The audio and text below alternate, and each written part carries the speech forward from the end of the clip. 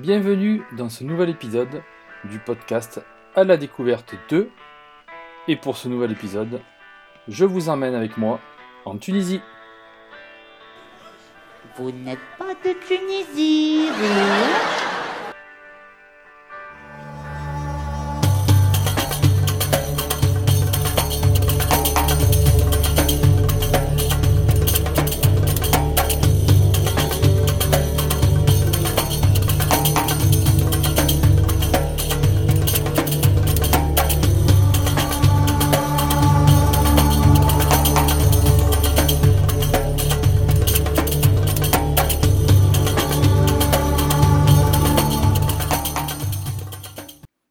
Alors pour ce nouvel épisode du podcast à la découverte 2, nous allons partir en Tunisie.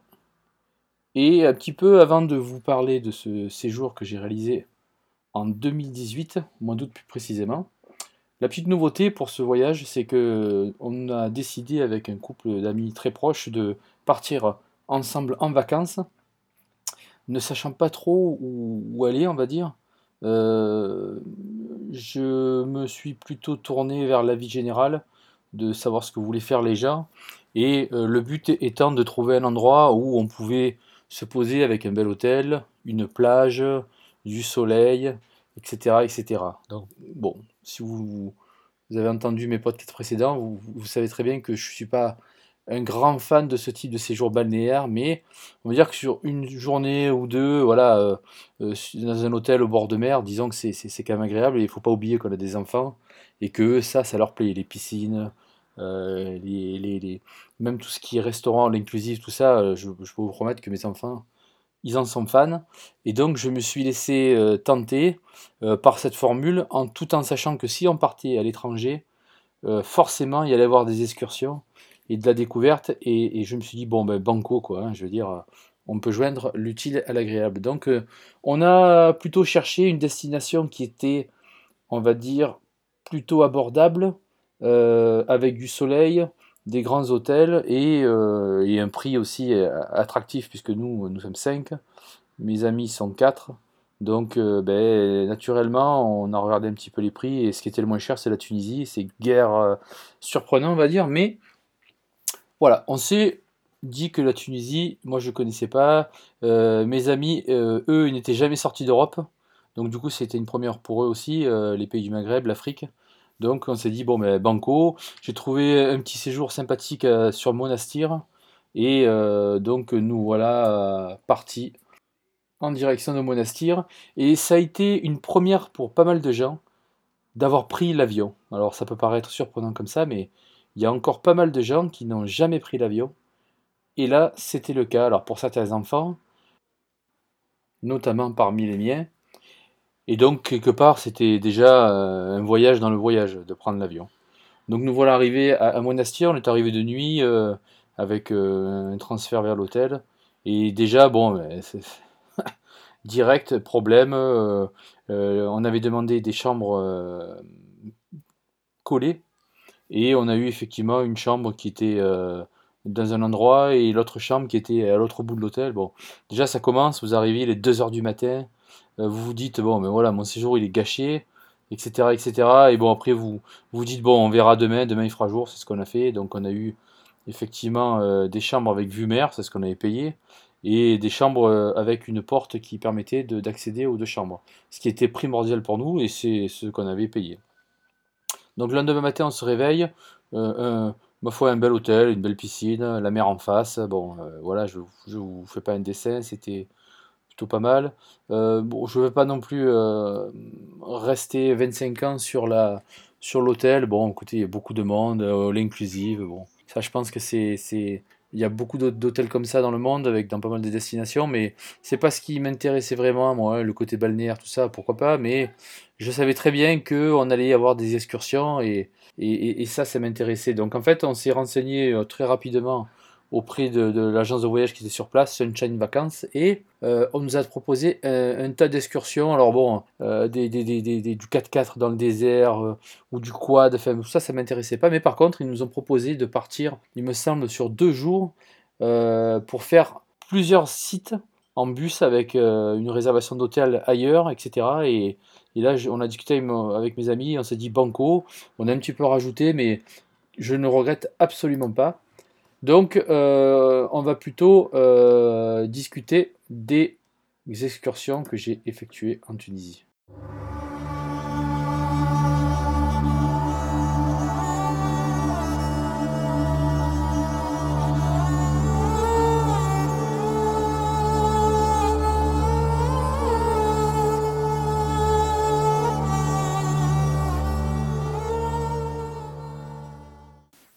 Alors, en préambule de ça, je voulais d'abord vous parler du choix de la Tunisie, puisqu'en fait, il y a eu quelque temps des attentats en Tunisie et en Égypte, le printemps arabe, c'est vrai que ça a refroidi pas mal de monde, mais j'ai pas eu d'inquiétude à ce sujet-là et bien m'en a fait, puisqu'en fait, on était super bien accueillis, il n'y avait vraiment aucun problème, et notamment puisque on allait partir en direction du désert, donc on se disait, bon, enfin, pas forcément moi, mais dans l'esprit des gens, certaines personnes m'ont dit quoi, ah, tu vas en Tunisie, mais c'est dangereux et tout. Non, non, jamais de la vie, hein, je veux dire, les touristes, c'est la principale manne financière du pays, donc je ne veux pas dire de bêtises, mais je pense que c'est ça, et donc à ce niveau-là, j'ai eu aucun a priori. Donc au programme de cette visite, les excursions, la ville de Kérouan, ça c'était la première étape, et donc Kérouan, c'est une ville qui est notamment connue comme étant proclamée la capitale de la culture islamique par l'organisation islamique pour l'éducation, les sciences et la culture. Voilà, donc patrimoine mondial de l'UNESCO, c'est certainement comme ça que on a commencé notre périple. Et écoutez, bon, la ville en elle-même, il y avait rien d'extraordinaire, mais par contre, effectivement, la belle mosquée et tout, ça, c'était pas mal. Bon, la ville, elle est réputée aussi pour l'artisanat, hein, les tapis, les pâtisseries, les macroudes, apparemment. Donc vraiment la mosquée est vraiment superbe et voilà, on a fait un petit peu de bus. Bon écoutez, c'est de suite déjà beaucoup mieux que de rester dans un hôtel au bord de mer, on va dire. Donc voilà, écoutez, Kérouan, voilà, ça se fait, bon, j'en garderai pas un souvenir impérissable, hein, on va dire. Donc ensuite, on est parti en direction de, on va dire, la partie la plus désertique de la Tunisie, notamment la ville de Tozeur. Donc ça je connaissais déjà, effectivement, je connaissais. Et là, on a roulé, roulé, roulé, roulé, donc des superbes paysages. Et avant d'arriver sur Tozeur, on s'est arrêté visiter une oasis de montagne qui est quasiment à la frontière avec l'Algérie. Et alors là, c'était un enchantement total. Donc on s'est arrêté sur une espèce de parking et toute une flotte de 4x4 et nous attendait sur le bas-côté, et donc par famille ou par chambre, on avait droit à un 4x4. Donc nous voilà montés dans une espèce de... Enfin, c'était un 4x4 Toyota, un Land Cruiser pour les connaisseurs, et je pose la question au chauffeur, je lui dis, mais il a combien de kilomètres ce 4x4? Et là, j'ai halluciné. Le 4x4, il avait 800 000 kilomètres. Si vous auriez vu dans l'état où il était, superbe à l'intérieur, nickel, 800 000 kilomètres. Et je peux vous garantir, bon, ça je l'ai su après, mais que, en fait, quand vous savez, quand vous faites la visite en 4x4, vous voyez ce que fait réellement la voiture, et vous vous dites, mais elle a 800 000 km avec ce qu'ils leur font, et là vous vous dites, bon ben ok, demain j'achète une Toyota, hein. Donc voilà, le chauffeur me dit c'est une voiture, mais c'est increvable, et je confirme, hein. Donc voilà, bon déjà, le 4x4 Toyota, c'était déjà sympa. Donc en fait, on nous récupère en 4x4 et on nous monte dans une oasis de montagne qui s'appelle exactement Chebika, donc c'est près de Tozeur. Et en fait, c'est un lieu qui est très connu puisque c'était un vieux village abandonné depuis 1969. Il y a eu bon, de graves inondations à l'époque. Le village était abandonné, donc il s'est construit plus bas le nouveau village, mais voilà, on y a été pour visiter cette oasis de montagne. Et effectivement, on est passé par l'ancien village qui était fait de matériaux. C'est pas, voilà, les vieilles bâtisses fabriquées avec de l'argile, de la terre. Enfin, c'est voilà, un peu bizarre, mais là vraiment le choc, c'est l'oasis de montagne. C'est sublime puisque vous marchez dans des espèces de petits canyons où c'est hyper sec et puis tout d'un coup, vous voyez des palmiers, vous voyez la nature luxuriante et là vous voyez une espèce de cascade qui coule et vous vous dites ah, mais c'est incroyable avec une espèce de petit étang. C'est plus le même monde quoi. Vraiment, l'oasis de montagne, je ne connaissais pas. Et vraiment, vraiment superbe. Et une fois que vous avez visité ça, ça dure quoi? Une petite heure, une heure et demie. Euh, on vous fait aller un peu plus haut et au-dessus de cette oasis de montagne, vous arrivez sur des espèces de canyons. Alors je ne vais pas dire que ça ressemble au Grand Canyon, mais disons que visuellement, immense canyon, très sec, et avec la vue vraiment à perte de vue sublime. Quelque part, voilà, ça ressemble un peu à ce que vous allez pouvoir retrouver dans l'ouest des États-Unis. Euh, Vraiment très très très surprenant. Donc ensuite, et c'est pour ça je pense aussi qu'on avait réservé cette petite excursion, c'est que on vous reprend en 4x4, vous repartez, vous roulez, puis tout d'un coup, je ne sais pas pourquoi, mais c'est hyper surprenant, vous tournez à droite, mais direction le Chott El Garça, ils appellent ça, c'est-à-dire un lac salé. Évidemment, il n'y a pas d'eau, mais c'est un ancien lac salé. Donc c'est l'image que vous faites des déserts, c'est-à-dire à plat, à perte de vue, mais par contre sans sable, hein, vraiment un lac d'eau salée, mais voilà, qui a séché. Et en fait, on se dirige vers là, c'est puisque c'est à un moment donné, on pensait trouver donc le village de Star Wars. Certains épisodes ont été tournés là-bas, donc on nous arrête à un moment donné, un paysage mais lunaire, sublime. J'ai pris des photos, vraiment. Quand on regarde les photos, on se dit mais voilà, il n'y a pas d'autre mot. On dirait que à certains endroits, le temps s'arrête, quoi. Si vous vous dites, ah, mais c'est pas possible. Je suis vraiment ravi d'avoir vécu ça parce que c'est des endroits vraiment. Je comprends pourquoi tout le monde, enfin certaines personnes vont à Tozeur. C'est vraiment subliminal. Et puis, à un moment donné, vous voyez une espèce de dune immense de sable. Et là, vous voyez le chauffeur qui, en passant, je me rappelle, a fait pas mal rigoler les enfants, puisque voilà, il se faisait la course et les collègues, vous partiez dans des espèces de traces sur la terre, voilà, il roulait un peu vite, c'était vraiment amusant. Et puis là, il s'arrête, il enclenche les quatre roues motrices avec les rapports courts, pour ceux qui connaissent, et vous dites, bon, il compte monter la dune de sable sans problème, hein. Il la monte, ouah, bon, voilà. Vous arrivez en haut de la dune, et là, vous faites, oh! Et vous tombez sur le village de Star Wars, quoi. Alors, ça dépend les épisodes, mais là, en l'occurrence, c'est le village de Star Wars 1, je pense 2, et même 3, il me semble. Donc là où il y a le petit Anakin Skywalker, etc. Et c'est vraiment, mais ça ressemble à un mirage, quoi. Et pour la petite anecdote, donc ils ont tourné là, puisque les premiers épisodes, hein, la prélogie, ils étaient venus en Tunisie, alors certainement pour la vue, le prix aussi, ça coûtait moins cher à l'époque, etc. Mais ils sont revenus pour refaire les nouveaux épisodes, et en fait, ils ont construit ce village. Hein, vous voyez un petit peu l'envers du décor, comment c'était construit, et le ministère de la culture ou du tourisme tunisien a demandé à l'équipe de tournage, à peut-être George Lucas, hein, peut-être même la Fox, le studio de cinéma, si il y avait moyen de pouvoir garder les décors de tournage, puisqu'ils allaient les détruire, et c'est ce qui a été fait. Et grand bien leur en a fait, puisque vraiment, c'est. Voilà, pour quelqu'un qui, comme moi, Star Wars, est fan de Star Wars, c'est vrai que non seulement vous êtes sur le lieu de tournage, euh, vous visitez le village, vraiment. Voilà, alors c'est sûr qu'à l'intérieur, bon, vous prenez des photos, etc. Évidemment, voilà, ça n'a pas duré 107 ans, mais bon, voilà. Vraiment sublime, et je suis très content de l'avoir fait, quoi.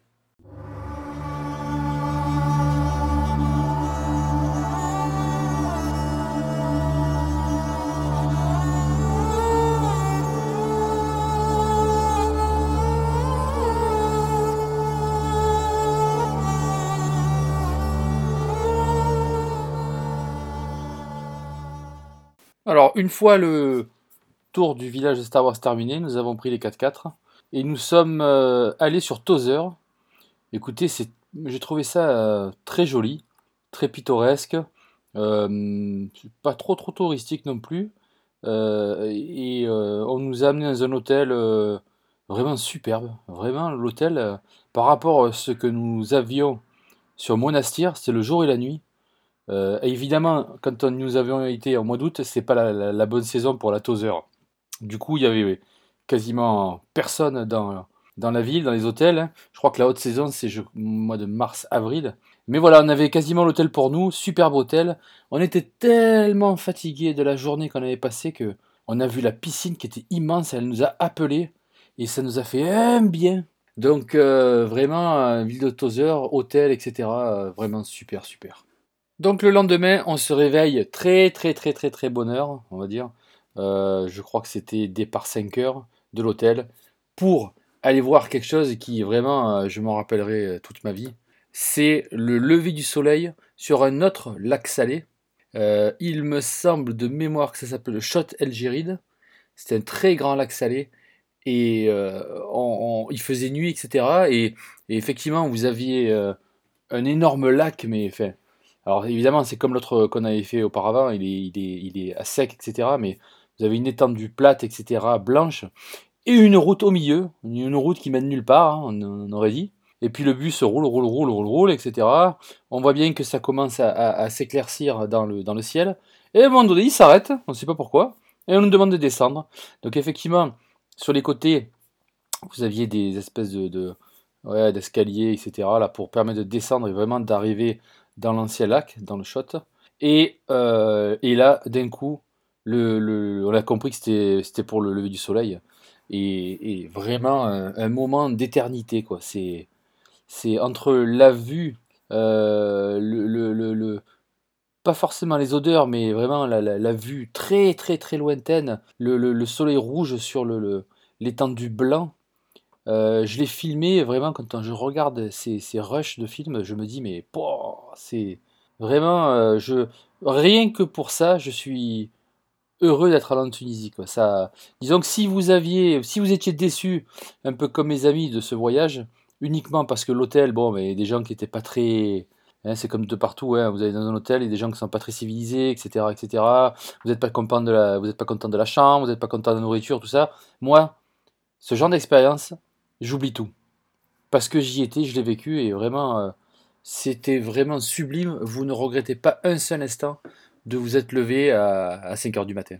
Donc une fois cette superbe sortie effectuée, on a repris notre bus et direction Matmata. Donc évidemment, pour ceux qui écoutent un peu de la musique, on va dire française et plutôt rock'n'roll, Matmata, ceux qui s'en souviennent, c'était au début des années 2000, un groupe de rock avec la musique Viens donc faire un tour à Lambé, là. Je connaissais le nom de la ville grâce à ça, parce que jusqu'à présent je ne le connaissais pas. Et donc c'est de là que vient le fameux nom du groupe. Donc Matmata, on s'est arrêté pour visiter les maisons troglodytes. Et donc on s'arrête avant Matmata, mais vraiment, vous voyez bien que... Alors oui, ok, c'est une maison troglodyte, euh, mais c'était vraiment... elle était un peu à l'écart de la ville, et on sent bien que c'était pour les touristes, quoi. Alors après, elle était véridique, hein, tout était vrai, hein, mais je pense que ça appartenait vraiment à quelqu'un, mais ça a été un petit peu mis à disposition pour les touristes. En fait, c'est vraiment très original et à mon avis, ça a dû demander un travail de dingue parce que c'est creusé dans la roche. Je pense que vous avez une espèce de cour centrale, un peu ben, comme vous voyez dans Star Wars, hein, dans le premier épisode. Hein. Vous avez une cour centrale rond, taillée dans la pierre, et avec de chaque côté des espèces de capsules. Vous rentrez à l'intérieur et c'est une pièce différente. Un côté la cuisine, un côté la salle à manger, un côté la chambre. Et je pense qu'ils ont fait ça, c'est pour la chaleur. Parce que quand vous êtes à l'intérieur, je ne veux pas dire que c'est climatisé, j'exagère, mais il fait beaucoup plus frais. Je pense que c'est dû à déjà, ben, on creuse en profondeur dans la roche, et il fait moins chaud, moins exposé au soleil, etc. Donc c'est une bonne petite expérience, Matmata. Donc voilà. Une fois cette visite terminée, nous voilà partis pour la ville de El Djem. Et avant d'arriver sur notre prochaine visite touristique, on s'est arrêté manger un petit restaurant plutôt sympathique. J'ai très bien mangé. Nous voilà donc en direction de El Djem. El Djem, en fait, on s'est arrêté sur cette ville. Alors rien d'extraordinaire, sauf que effectivement, il y a le Colisée d'El Djem. Alors évidemment, il n'y a qu'un seul Colisée, il est à Rome, mais on va dire que c'est un amphithéâtre. Et je pense qu'avec celui de Rome, je pense que c'est un des plus jolis, construit par les Romains il y a très longtemps. Il a été très bien conservé. Et vraiment, c'est... Alors moi, celui de Rome, je l'ai visité, mais il y a très longtemps. Il n'y a pas si longtemps, j'ai été faire un tour à Rome au détour d'une croisière et on est passé devant, mais on n'est pas rentré. Mais je connais très bien celui de Arles, celui de Nîmes. Mais là, vraiment, plus grand que celui d'Arles et Nîmes. Vraiment, superbe Colisée. Et je sais pas, ça fait drôle puisque on dirait que la ville s'est construite autour de cet amphithéâtre, ce Colisée. Donc vraiment, c'est une très très très belle visite à faire. Une fois la visite du Colisée d'El Djem terminée, on a été un peu plus loin. mais cette fois-ci en direction du désert du Sahara. Pour information, moi, j'ai fait le désert du Sahara, la partie égyptienne, où on avait dormi dans le Sahara. J'ai fait la partie marocaine, et donc là, ben, on est en direction de la partie tunisienne. Alors tout ça pour faire un truc, mais hyper touristique, mais en même temps on est des touristes. C'était pour faire plaisir aussi à nos enfants, ça faisait partie de la prestation. On a été faire une balade en chameau dans le désert du Sahara. Alors au début, très belle expérience, oui, vous prenez le chameau, tout le monde rigole, etc. On vous habille en bédouin, c'était rigolo. Et évidemment, il y a, vous savez, ces petits jeunes qui viennent vous vendre des canettes de coca alors que vous êtes en train de marcher sur le sable avec le chameau, enfin c'est un peu chiant.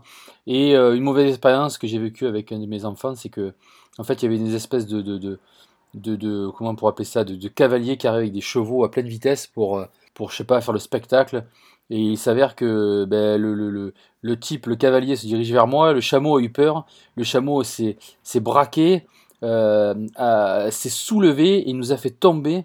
J'ai eu le réflexe de prendre mon fils dans mes bras et pour amortir la chute, mais vraiment, je sais pas si vous imaginez, mais j'ai dit c'est un chameau, c'est un dromadaire, hein. Un chameau c'est pas ici.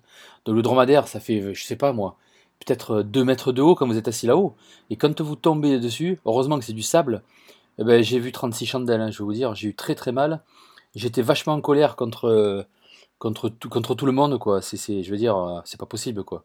Et le pauvre chameau qui était. En fait, les chameaux, je vais y arriver, les dromadaires, excusez-moi. Les dromadaires, ils sont attachés entre eux par des chaînes pour pas qu'ils s'échappent, ou enfin, je sais pas. Et la chaîne, en fait, elle est mise dans le museau. Et comme il a eu peur, il s'est cabré, ça lui a arraché l'attache qu'il avait au museau. Il y avait du sang de partout. Là, vous avez les berbères. Là, ah, c'était le chaos. Moi, j'avais mal au dos. Enfin, voilà.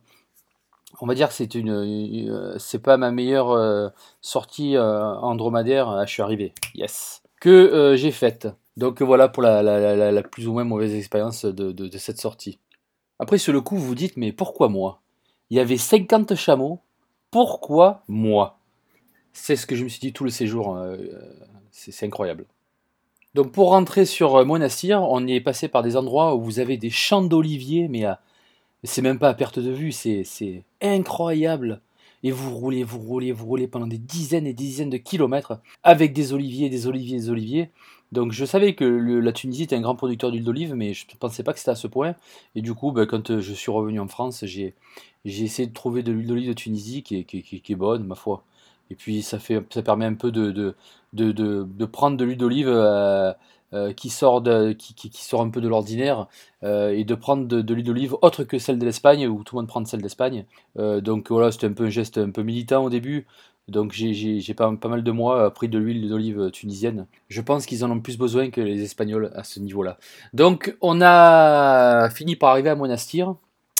Et le lendemain, moi je pratique le golf avec mon ami Guillaume, que je salue s'il m'écoute. On a fait une belle petite partie sur le golf 18 trous qui était juste à côté de l'hôtel. On était les seuls, c'est la première fois que je vois ça. Seuls sur le parcours, avec une petite voiturette à moteur thermique, alors qu'en France c'est tous électrique, donc c'était rigolo. Donc on a fait un très beau parcours, je suis ravi, j'ai mis ma carte de score sur mon mur des souvenirs là, que j'ai dans mon bureau, donc voilà. Et puis dans la même journée, le lendemain, on est allé visiter un peu le souk de Monastir. Ma femme était ravie. C'est vrai que c'est pour ceux qui aiment. Il y a des gens qui aiment beaucoup parler, magouiller, enfin pas magouiller, mais troquer, etc. Et par contre, vous avez des gens qui aiment pas du tout leur façon de faire, ils se sentent agressés, et du coup, veulent vite partir. Nous, c'était pas le cas. Ça nous a permis d'acheter des maillots de foot. Voilà, c'est des faux, hein, mais bon, voilà. Donc, c'est une expérience plutôt agréable.